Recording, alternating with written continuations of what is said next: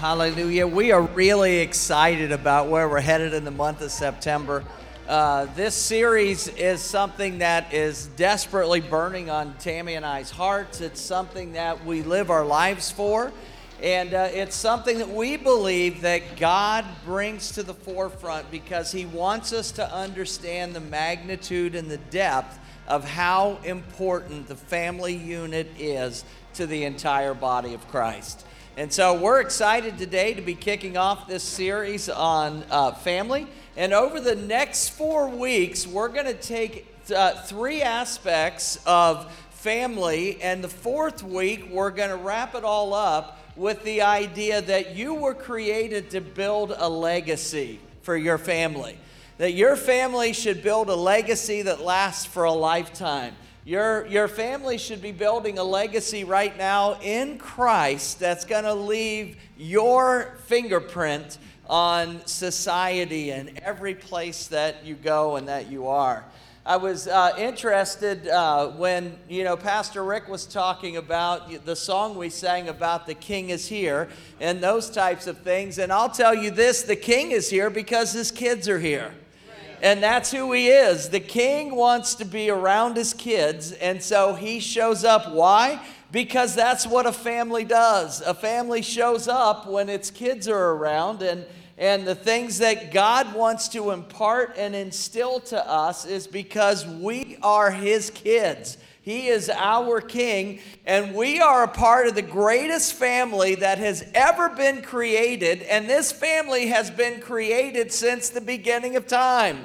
That family is called the family of God. We have always been a family, even from the inception of God's creation. And today we're going to talk about that very thing. We're going to talk about how did it all start, because I think it's critical to see how it all started, because when you understand, especially the concept of marriage and its spiritual significance, you will look at marriage in a different way.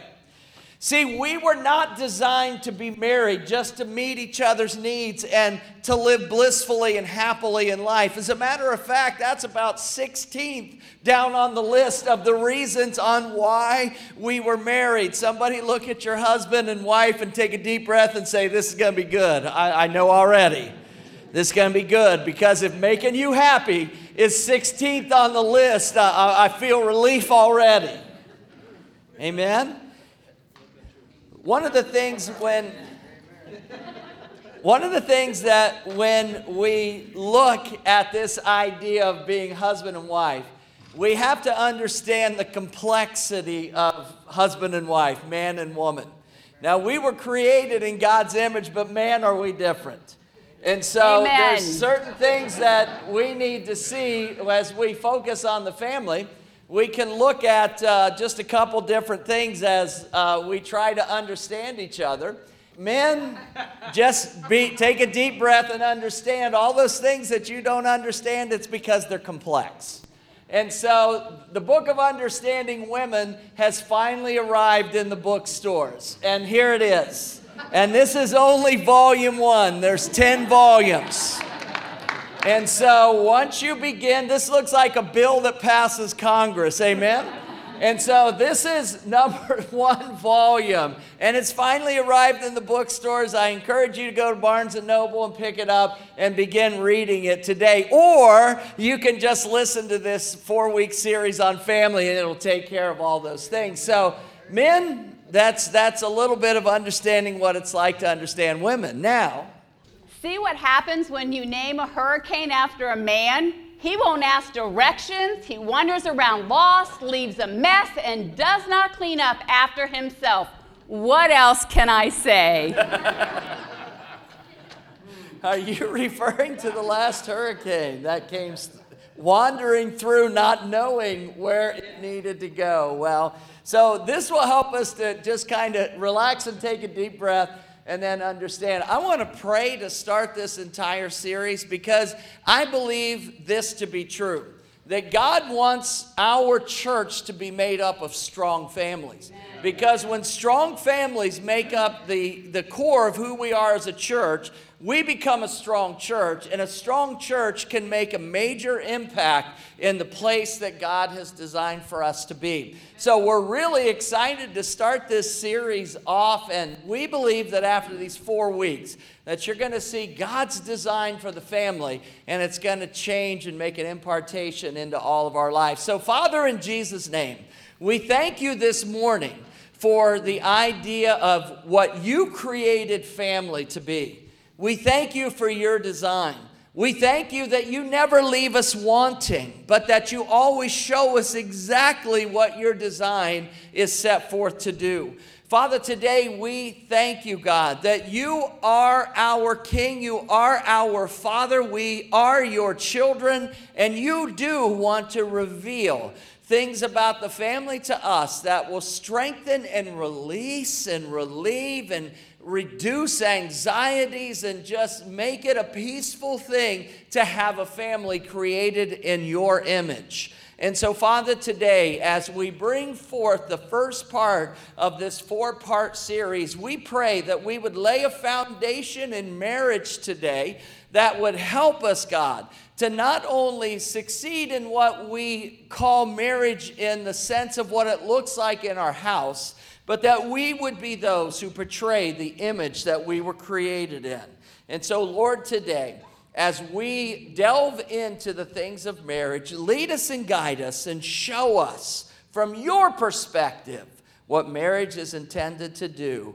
And Lord, we just give you praise in Jesus' name. Amen. So I'm really excited most today, though, is that my buddy is going to be with me today, and we're going to be doing this message together. And so that excites me very much. And the reason it excites me is because my wife is a researcher.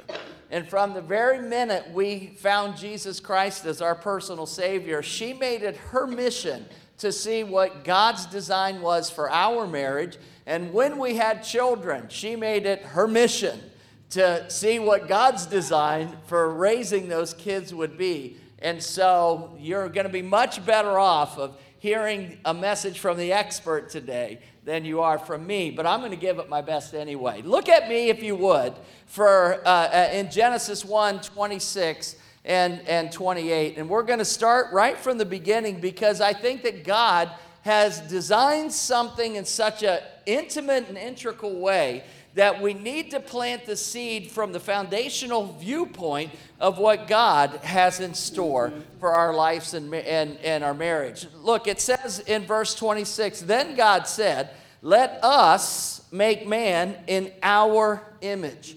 This is a critical point that you have to understand.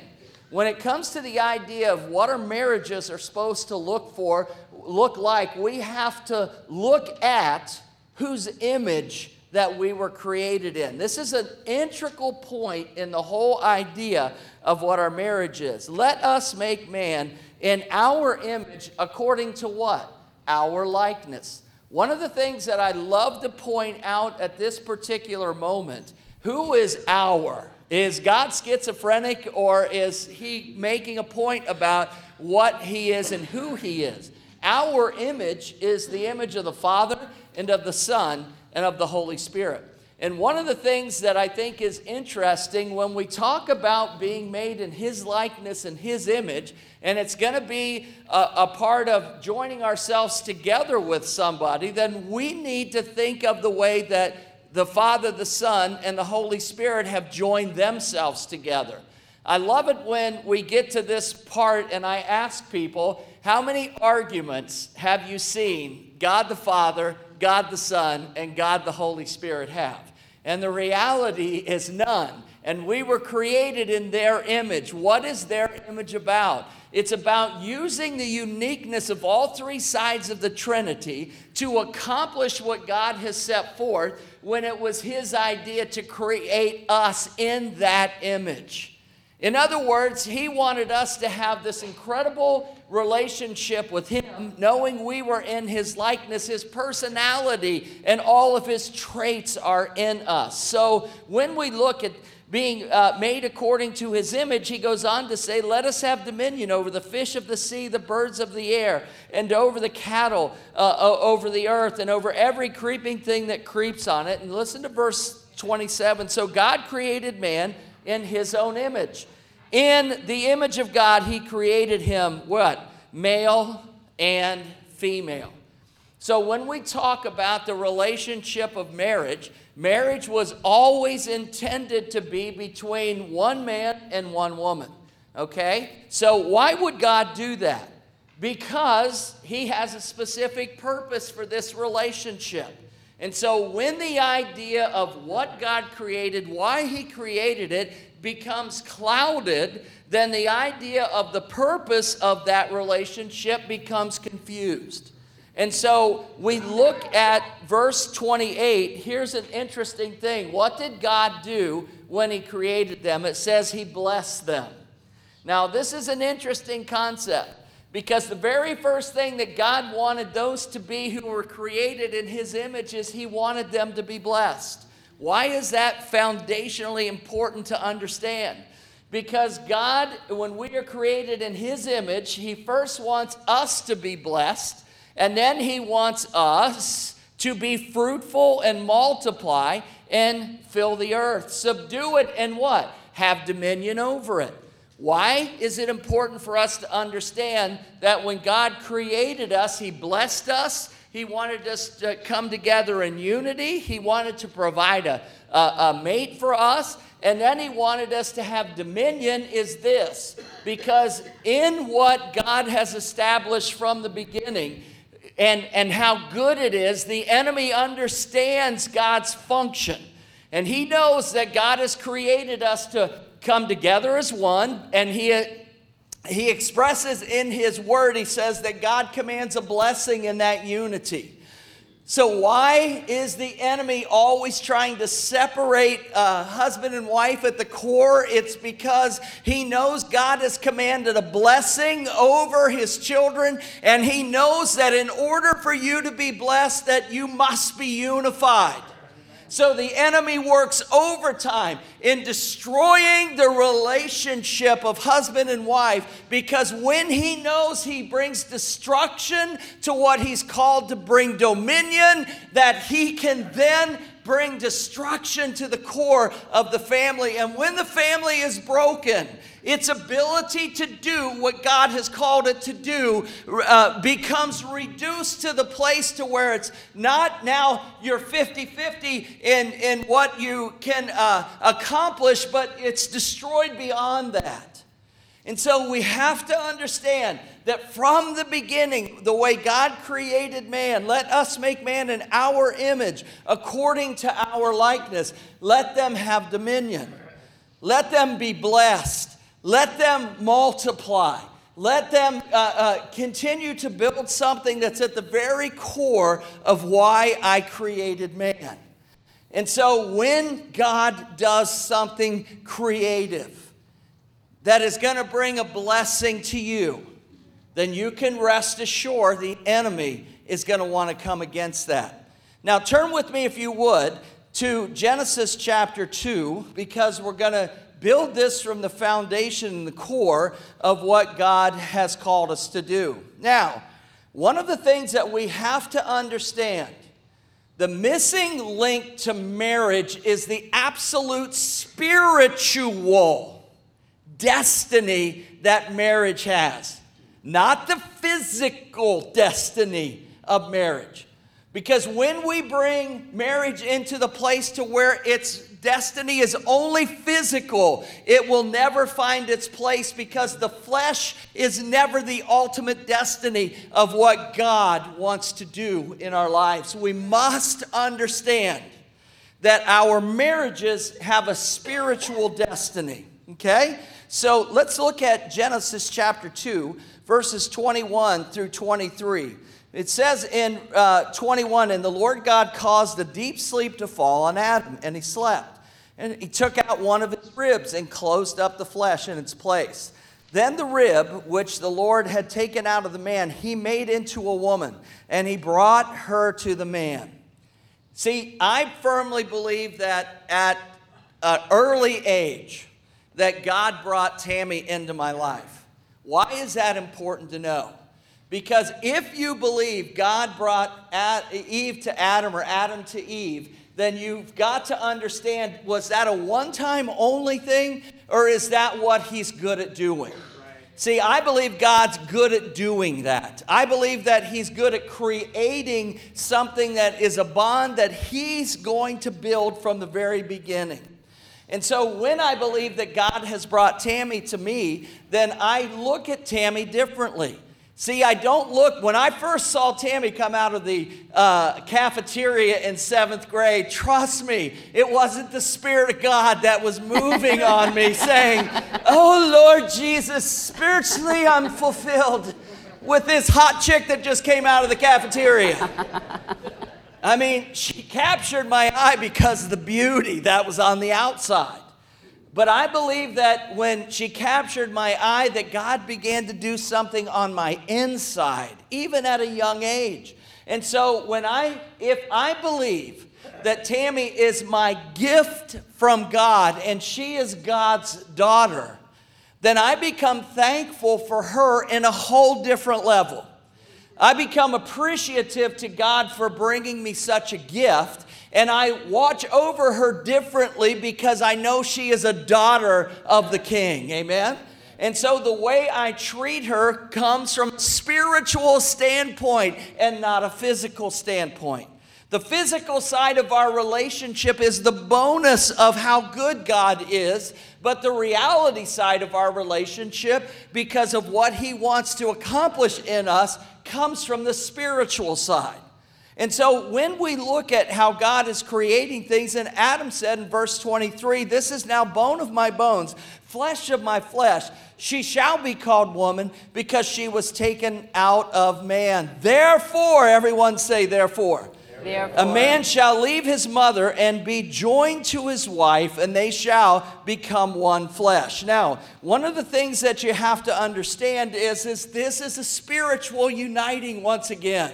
So when Tammy stands up here, we have to understand that when God created us to be one, we have to understand that he did not create woman out of the foot bone of man. Why is that significant? Because somewhere along the line, men have thought for years and in many nations that women have no value.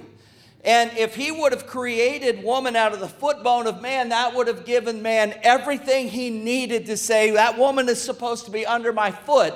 That's why God created her out of the bone of my foot. That's not true. He created her out of a rib from Adam, because I believe symbolically that this is always how he has destined husband and wife to be. Side by side, strengthen each other, becoming one flesh. And so when we're unified in this position, there's something that proves to the point that when the Bible says the two shall become one, because they are connected in this fashion, and there's 100 different things more that we could talk about that in the strengthening of being side by side.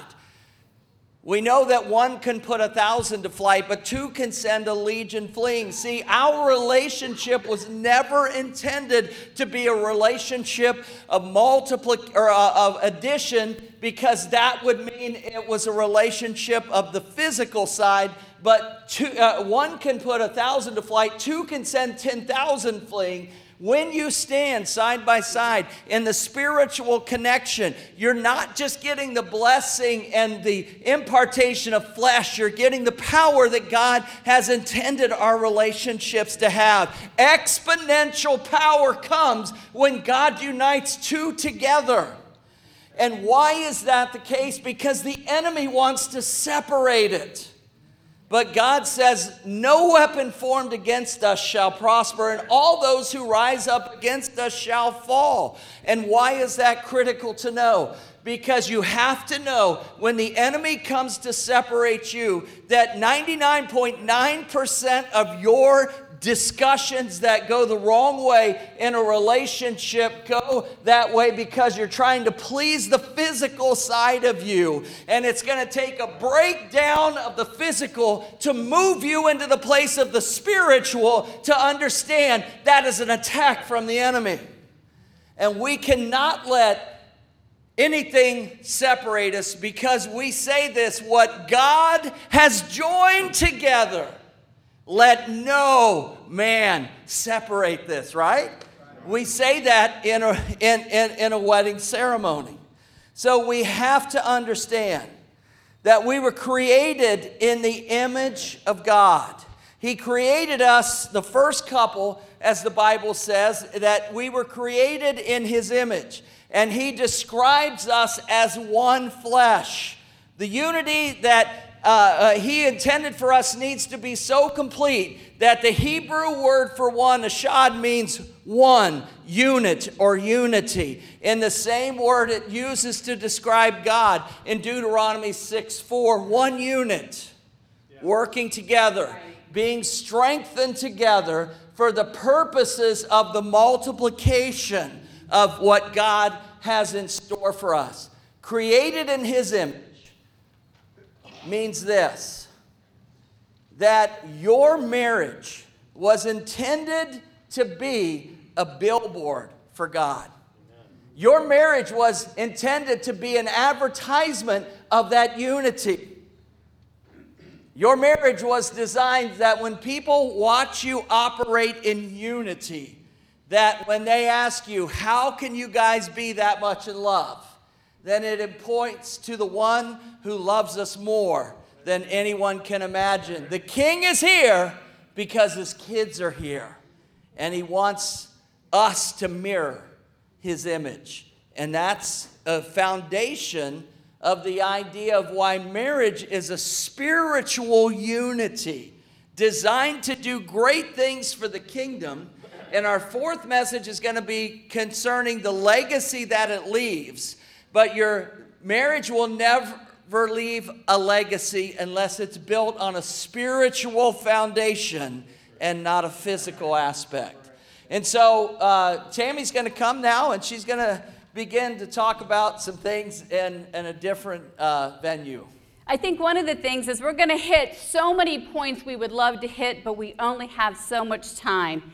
But I want to share with you one of the main points, I think, that when you've been married a little bit or you've been married a long period of time, we seem to lose this thought.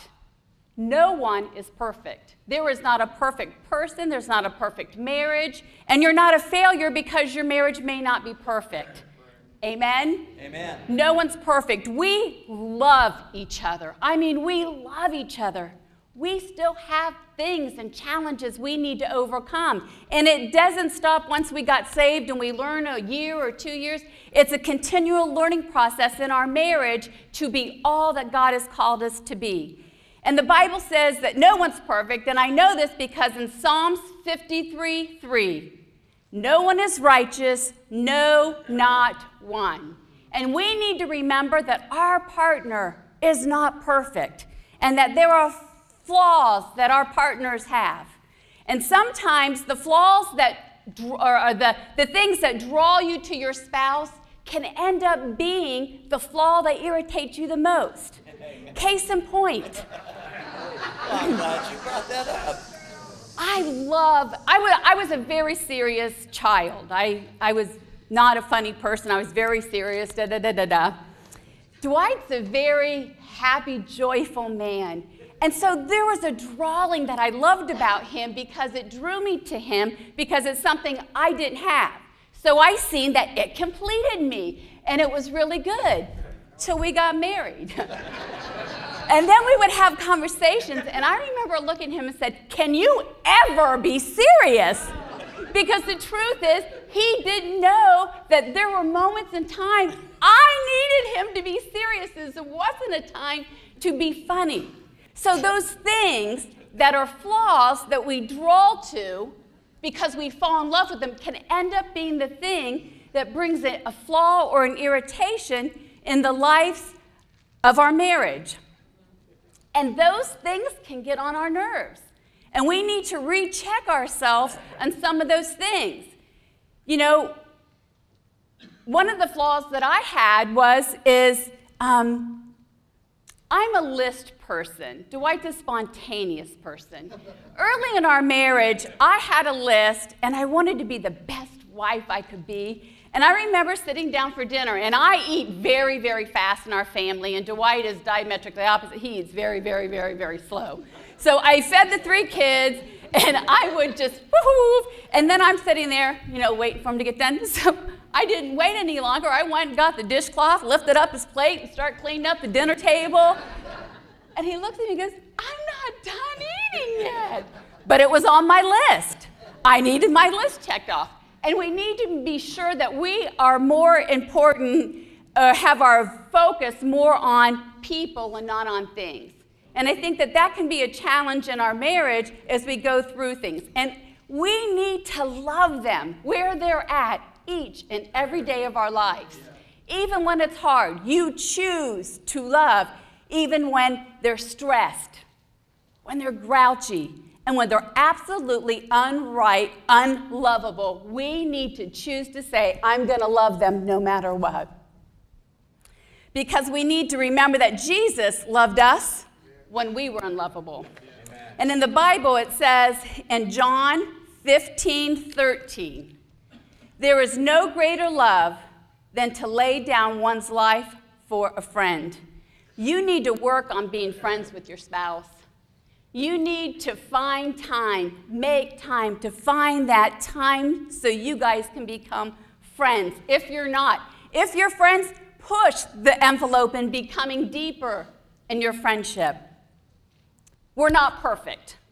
And I know there's a game Yahtzee out there. And in this game, there's a scorecard. You know, you're keeping your things. You need to make sure you're not keeping a scorecard of our spouse's wrongs. We cannot keep scorecards. We need to throw those scorecards away because we will fail you. I will fail Dwight. I'm not perfect. I probably failed him yesterday. We fail, but we cannot keep a scorecard. We need to throw that scorecard away because greater love than to lay down our life. We need to lay down our life because that scorecard will not help you have a healthy relationship with your spouse. We need to be a person that does not pick continually on our spouse. We're not perfect, but we need to be aware that we're not nitpicking at our spouse to be what we want them to be. We need to accept our spouses for who they are, exactly how God made them, and through the years, it can be the things that drive you nuts. But we have to choose to continue to love and to not pick. Because the Bible tells us in Ephesians 2:3, always be humble and gentle. Be patient with each other, making allowances for each other's faults because of your love for us. We need to make sure that we overlook. We can't keep that card. We need to throw that card away. Once you have an offense, you apologize. You as a spouse needs to throw it out and not bring it back up in the midst of discussions. There is one perfect man. His name is Jesus. We need to accept our spouse for exactly who they are. Because the truth is, in Proverbs 19:11, good sense makes one slow to anger, and his glory is to overlook an offense. There are some things that you bring up for discussion in a marriage. There are some things you just need to overlook. We might be having a bad day. We might be in menopause. Just overlook them. Amen? Your marriage will stay strong in those seasons when you choose to love the unlovable person that we're married to. We need to accept that our spouses are not perfect, will never be perfect, and we cannot fix them. The only person in my challenges when I had in my marriage was to go to God and allow God to change Dwight. not me. And that will save you years of unhappiness. Amen? And the other thing you might find out is God's not going to do anything to change them, because that's exactly how he created us to be. And instead of wanting to change what God has created, we need to learn to appreciate it and do all we can to make it better. See, our job as spouses are to see what God is doing and what he has created and work to make it even better. And so, that's when we get into this place to where we talk about unconditional love. The love that God loves us with is the same love that we need to love our spouses with. And so I want to end this section with another idea of laying a spiritual foundation of what marriage is about, so that we can learn to walk in his wisdom in our relationship. Turn with me, if you would, to Ephesians chapter 5, and I'm not going to spend a lot of time on this, but I am going to just make a point or two about this particular text of Scripture. We know this is the text of Scripture that talks to us about submitting to each other. How do we know that? Because it's easy to read from verse 22 to 31, but we can't forget verse 21. And verse 21 says, submitting to one another in the fear of God, or in the respect of God. In the NLT, that's what it talks about, and I think that's, and further submit to one another out of reverence for Christ. This isn't, let's make this spiritual again. We're submitting to one another out of the respect that we have for God, not out of the respect that we have for each other. Because at times when you're in a relationship, you've lost your respect for the other person because it's not fulfilling the physical or the fleshly desires that you have. This isn't about the flesh. This is about the spirit. So when we submit to one another, we do it out of the respect that we have for God. When we respect God in this way, we respect what he has created. And we have to respect our spouses in the idea of what they were created to do, not what they're to bring to us. You'll never love anyone unconditionally when you're expecting them to meet all of your needs. You will never meet all the needs of your spouse, because that's what God's for. Right. And so that's why I need to drive and motivate Tammy to have the best relationship that she can have with God, because when she's in tune with God, she's going to have a willingness to forgive me. Now listen, in verse 23, for as the husband is head of the wife, and also Christ is the head of the church, he is the Savior of the body. Therefore, everybody say therefore. Just as the church is subject to Christ, let wives be subject to their own husbands in everything, because verse 25 says this, husbands, love your wives as Christ also loved the church and gave himself what? Up for her. Listen, the reason Christ gave himself up for the church is because he knew the church had faults. He knew that we were sinners. He knew that there was no other way that we were going to find restitution for our sins than to give his life for her. And so what woman, men, would not want to submit to a person who's willing to die for that person? And men, I hate to be the bearer of bad news, but when you unite together as one, your example to your wife is to live as Christ lived when he gave himself up for the church. And so when we honor them, we are not honoring the physical, we are honoring the spiritual. And so we have to understand, if our marriages are going to mirror the image of Christ, we have to have a spiritual dignity to our relationship that wants to make each person the very best they can be. Amen. In the eyes of Christ. Amen? Amen? So baby, come. One of the things is another thing that I really found out, that we need to stay humble. I mean, it is easy to allow pride to easily creep into your marriage through the years. And being humble is thinking about others. It's about putting God up there and not thinking about yourself. And it's very easy that we're born into this world. Let's face it, newborn babies are very selfish. If you watch a 1 or 2 year old, they throw the tantrum at a young age because they know that they want something. And we need to be careful that we don't fall into that same attitude as of being selfish and prideful, that we need to keep a heart of humbleness. And in 1 Peter 5:5, it says, all of you be submissive to one another and be clothed with humility, for God resists the proud and gives grace to the humble. I was so thrilled that the spirit and theme was grace today, is that we really do need to put on humility. We get up every day and we get dressed because we would not walk outside our doors buck naked. We need to get up every day and be clothed with the spirit of humility. Yes. It is something you need to intentionally think about in the morning when you get up. You need to put humility on. It's not about you. It's about others. That's what humility is all about. And why? Because pride and arrogance will cause God to resist you. But being humble allows God's grace to come into your circumstances and move the way only God can move. Because grace is the kindness that God shows because he loves you and he loves me.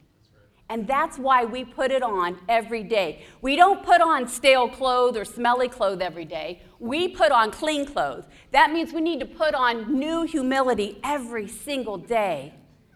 And I know that we have many terms that we use. We can be intense discussions. We can discuss. Let's face it, there are arguments that happen in a marriage, right? They happen. They just happen. But we need to keep on that spirit of humility every single day, because when you're in an argument and someone wins, who wins? No one. Because the two are one now. Nobody's winning. She's fulfilling my love language of touch right now. I just thought I would give that out here as a visual. Amen. And I think it's so important to remember the spiritual aspect of that if you're really one, if you're joined together, if you're unified, that it's not about winning an argument. Because what that does is it takes away the value from that spouse of not hearing their viewpoint. We are diametrically opposite. Believe it or not, I know people look at me and say, no, you're not. We are really diametrically opposite. And we need to come to the point that we're in a discussion that could be heated. I still have to be quiet and listen for his viewpoint because I'm validating him. Does not mean that I have to agree with him. I still respect and honor him, but I'm listening to him. That values our spouse. It gives respect. It shows our spouse how much we love them because we're validating, we're listening, we're acknowledging. That's great. You feel that way. But you have to do it with the spirit of humility as you go forth. Because we need to be a people who are value-adding to our marriage. How do we do that? I need to examine my marriage on a regular basis. Ask the Holy Spirit, Lord, am I being the best wife that I can be to my husband? To the husbands, am I being the best husband that I need to be for my wife? There's something of calling upon the Holy Spirit. Now, I've been corrected before and it's not been nice. But if you ever have been sweetly corrected by the Holy Spirit, you don't feel condemned, you don't feel guilt, you don't feel shame. I'm telling you, there is such a sweetness when you ask the Holy Spirit to reveal, is there any way that I have unintentionally wounded, said something, done something that has affected my spouse? And the Lord just sweetly can speak to your heart and reveal it to you. Go make it right, because then God throws it in the sea to be forgotten. So we need to throw it into the sea to be forgotten, which goes back to not keeping scorecards. I think that it says many times,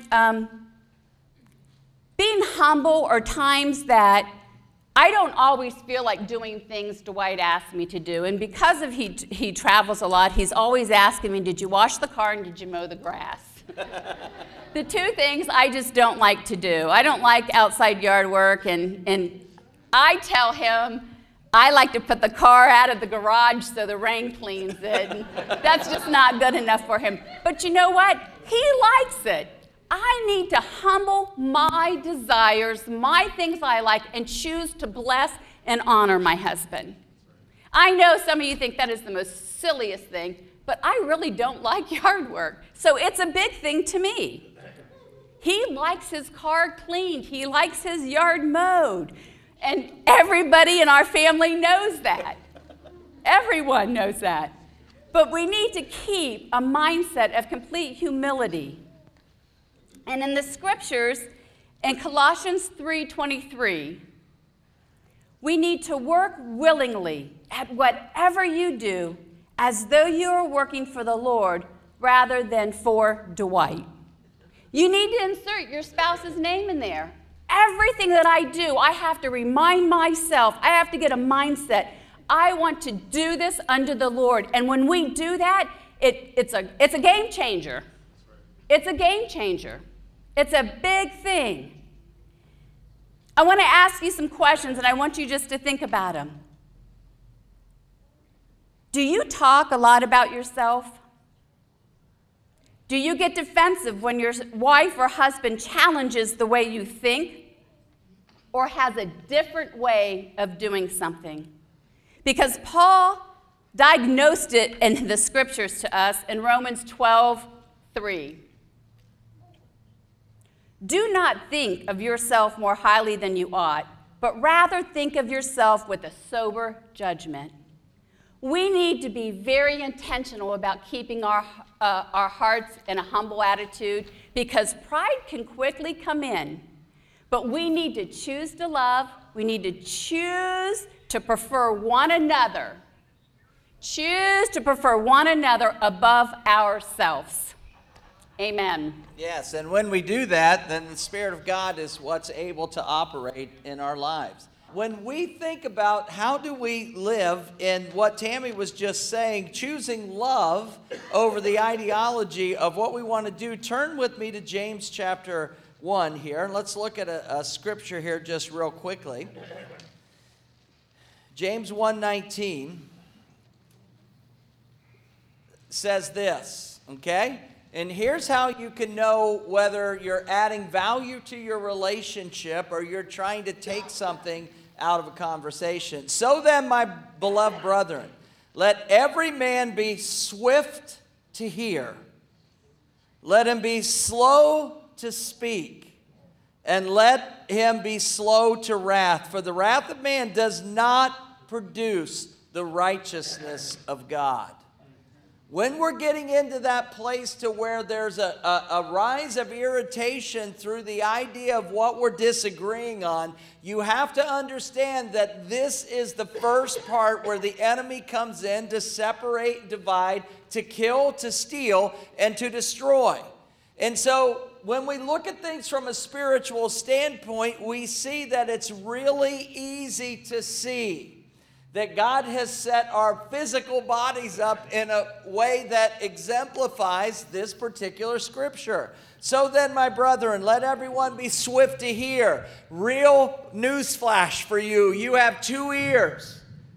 God wants you to listen twice as much. You have 2 ears because when somebody's yelling at you on the left side and the right side, God wants you to be able to clearly hear it.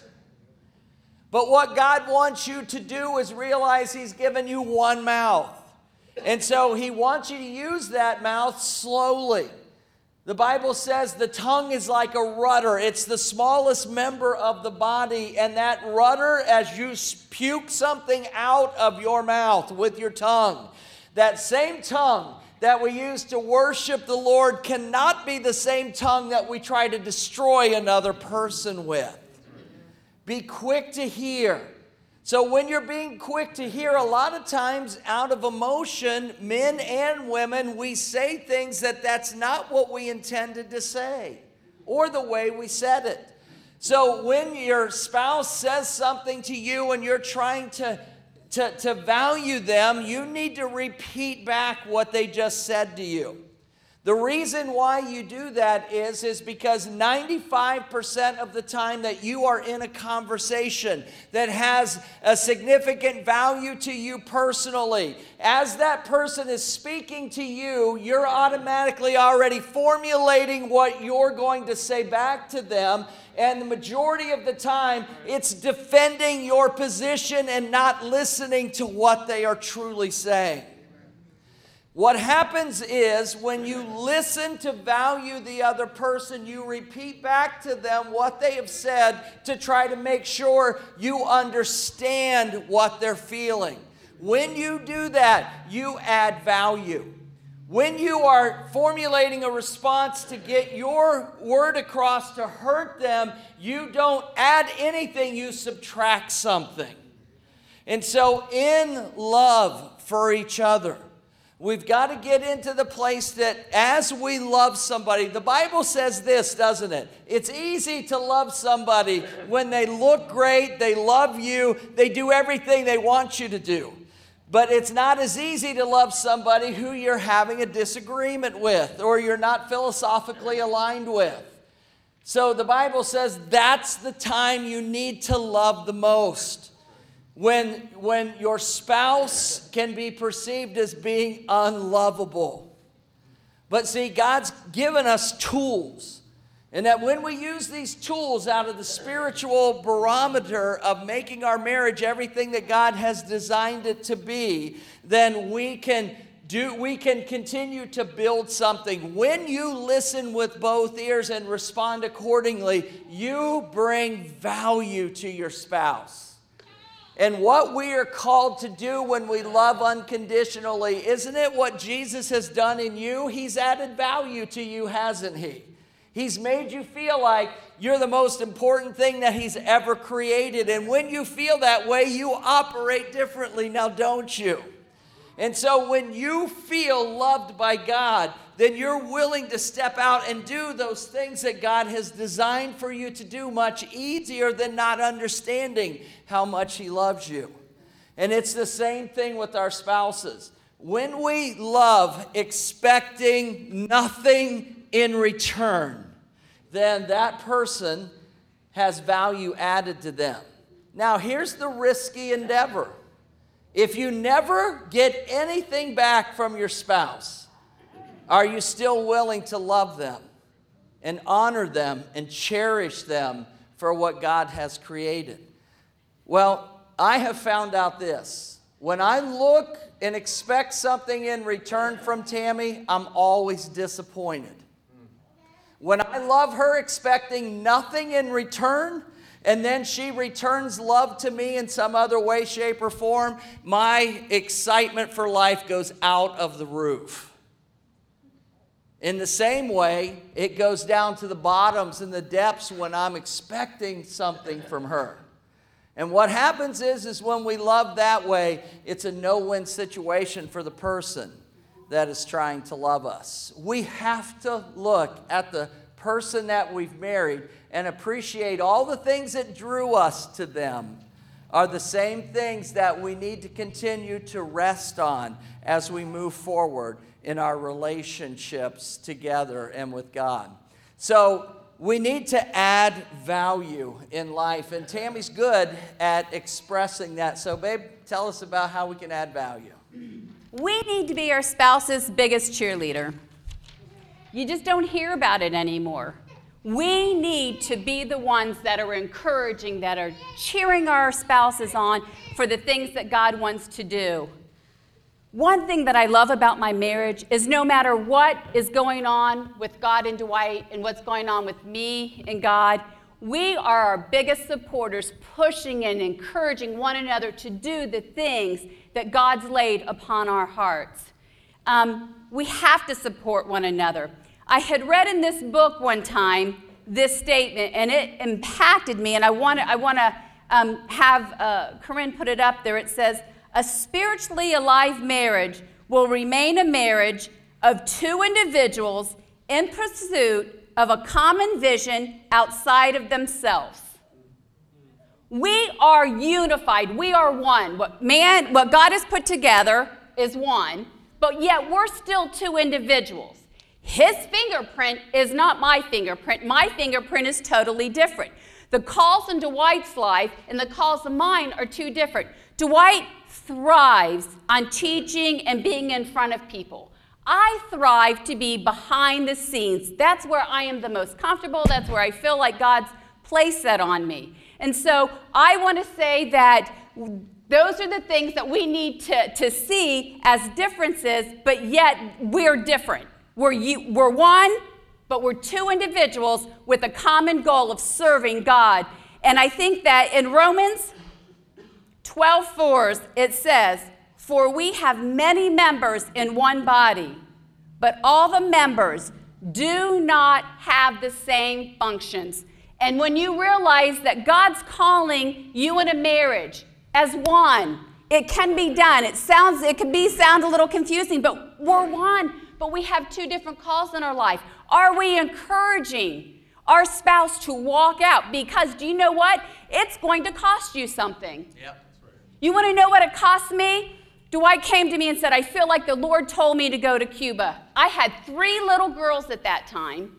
One was recently diagnosed as an insulin diabetic. I was still working my way through life. How do I deal with this? He says, "Can you pray and see what the Lord shows you?" And I said, "I will definitely pray." And I felt like the Lord told me he needs to go to Cuba. And so I shared with him, I really believe this is a God thing. But I did not know at the time that the Lord spoke to me, it would be 3 entire weeks that I was a single parent. I have such honor for single parents. Let me say that right now. I don't know how you do it. May God bless you. I was overwhelmed. My world got rocked. I didn't realize what it was to be a single parent. But I'm telling you, I even had to get them ready on Sundays all by myself for 3 weeks. I had to get them up. I had to get the 2 off to school. There was a whole thing that cost me something. This was my time. When we do those things that God calls us to do, to be the best cheerleader, to make his call, I'm going to have to push him forward because it shows our spouse how much we love them. We need to have a mindset of wanting the best for our spouse, no matter what we feel. We need to not allow, in those times, envy and jealousy to come in. If your husband or your wife is in a job and she's worked tirelessly and she's gotten a raise and a promotion, don't you get jealous, Adam. You will never be able to cheer them on to do the things that God's called them to do. Or if you've been promoted somewhere in the church and you're like, "Well, I didn't get anything," we need to still encourage that. It's not about you. We keep the humility. We clothe ourselves with humility daily. Because if you are not supporting your spouse, who will they turn to get support? That's right. It is a day in society that you can have an affair emotionally. And it's very easy because your spouse needs to be the person that you're confiding in, that you're sharing things with, and that you're cheering them on because when they feel secure in that, they know that no matter what storm you go through, they will be there encouraging you and walking the walk with you. And that's what our spouses need to know when we go through hard times, that they can lean on you for support because you're a cheerleader. As I was preparing for this, there was a picture. We were going through our basement, cleaning up our basement. And so you know how you get going and you run into old pictures, and then you don't even clean the basement. You just sit there and look at pictures. Well, that's what happened to us. And I came across an old picture of me. I was a cheerleader in high school. I don't have a picture. And the reason you don't have a picture is because I'm so old, the picture turned yellow, and you wouldn't be able to see it anyhow. This was back in the day when you could build like mounts, like 4 layers of girls. And I was like, I always wanted to be the little tiny petite one at the top who went, yes, that's who I wanted to be. I was never that girl. I was the girl that was always on the base. And the Lord quickly put in my heart, he said, I've put you there in Dwight's life to allow him to step upon you so you can be the one that pushes him up to walk out the call of God in his life. We need to be cheerleaders in our spouse's life, that we're allowing them to climb upon us, that we can push them up to be everything that God's called them to be. Because it's not about the physical, as Dwight said, it's about the spiritual. And when we turn and wrap our minds around really what does God have for us in a marriage, it's that. Yeah. It's to let God be shined as the billboard of Jesus Christ, the bride in the church. And that's our job in our marriage. It's more. Now, I do want to say this. The physical is awesome. God's not pushing it away and saying it's not good. Intimacy is great, but you have to see it beyond just intimacy, because that's how God sees it. The interesting thing about this exact thing that Tammy's talking about is what you're seeing here is what I've seen for 20 years. But 20 years ago, she would have never got in front of you guys to talk about the things that she's amazing at. But now, this is not the same person who has been here over the whole time. People think that we share the exact same personality traits, and just because we look that way at times is not the truth. Like she is saying, this is not her number one excitement. This is my number one excitement. I love being up here and preaching and teaching. And so one of the things that I've had to do is see this gem in her and work to polish it for years and years and years. For Tammy to come up here and speak, we don't prepare messages the same way at all. And I knew it was going to happen this week. She was going to say early this week. I gave him all the notes, and he hasn't used one of them. He doesn't even mind the clock time. I was watching him, and I had to look over the offense very quickly because it might have been shown on my face. You won 20 minutes. That was only supposed to be 10 minutes, honey. I know, but wasn't that good? That was so good. Come on, give me some. Yeah, that's right. So anyway, what I'm saying is that we've went over this message 2 or 3 times where we have actually spoke it this week. That is not what I do. And I knew it was coming, and I knew it was going to drive me nuts. And so, but what I did is every time it's like, sweetheart, I can't wait to do that, and I'm excited to hear. I'm excited. And she's like, well, now you stand up and you do it. And I'm like, baby, I don't do that. That is not what I do. But what did I do? I stood up and did it. Like, you were in front of me. I practiced the thing, and then I said, okay, it's your turn now. And this was important to her. You know what? He didn't practice anything that he said to you today. Did he practice with me? Nothing. Nothing.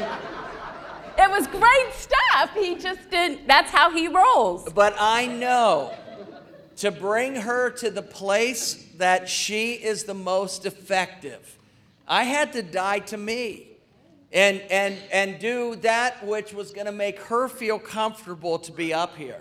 And so she is not the same person that she was 20 years ago. What I wanted her to be able to do 20 years ago, she's doing now. And it's because of honoring her in her position and helping her get to the place and letting her climb on my back so that I could be the base for her. And that's what it's all about. And so I sit here and just look at her and I marvel at what God has done for her because I'm her biggest cheerleader. And I'm excited for God to be able to, I watch her do things now in other countries that just blow me away. And so would you stand with me first of all, because that'll help me to reduce the amount of time that I'm going to speak on this last point, okay? And at least I'm going to try. The Bible says this, and I want you to see this in a different way.